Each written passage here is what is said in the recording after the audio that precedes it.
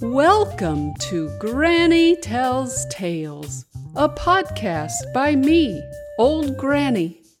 This podcast was created especially for Davy and Callie, my faraway grandchildren, but also for you, dear listener. Welcome to today's tale, called Larissa the Leaf Bug. Larissa the Leaf Bug had a problem. It wasn't that her wings were useless, because they were, like all female leaf bug wings are. It wasn't that her cousin, Willie the Walking Stick, was coming for a visit today, because Larissa's house was tidy and ready for visitors.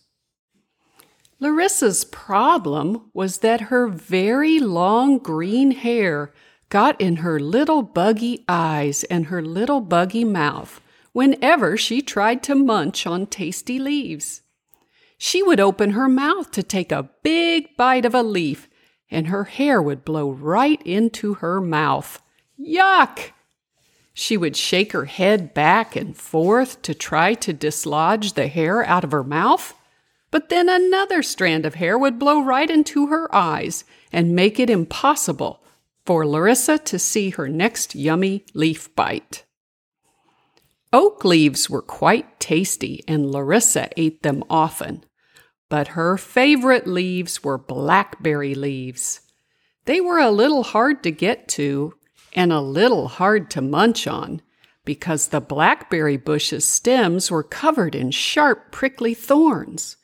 And when Larissa's hair would blow into her eyes, she couldn't see the thorns. She would sometimes step on the thorns, on accident, of course, and hurt her little buggy feet. Ouch! Larissa knew she would have to solve the problem of her wild, untamed hair, and she'd have to do it soon. So she thought, and she thought, and she thought. What could she do to keep her hair out of the way? She couldn't think of a single idea that would work.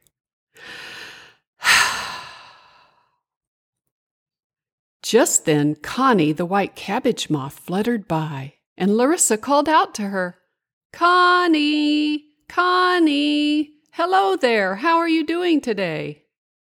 Connie said, "Oh, hello, Larissa. I'm doing great. How are things going with you?"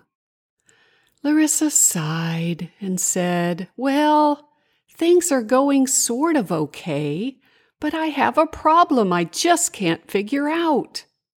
"Hey, maybe you have an idea that would help me." "Sure," Connie said. "What's the problem? I'm happy to help." "Well," said Larissa, "my long green hair gets in my eyes and in my mouth when I try to eat yummy, tasty leaves. I just can't think of a way to solve this problem." Connie said. "Hey, why don't you just pull your hair back into a ponytail with a rubber band?"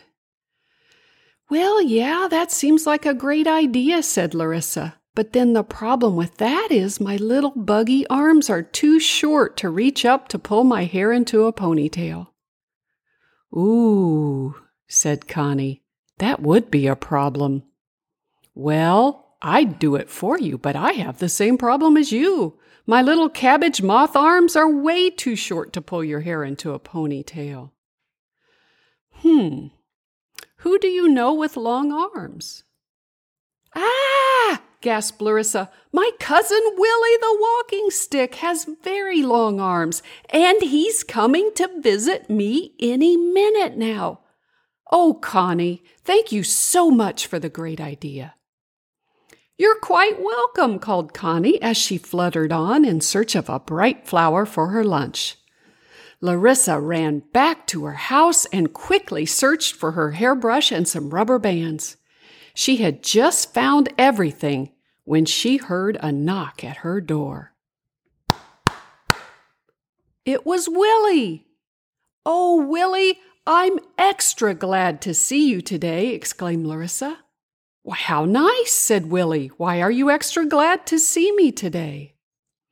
"Well," said Larissa, "my long green hair gets in my eyes and my mouth when I try to eat tasty leaves. And my friend Connie the cabbage moth suggested pulling my hair back into a ponytail to keep it out of my way.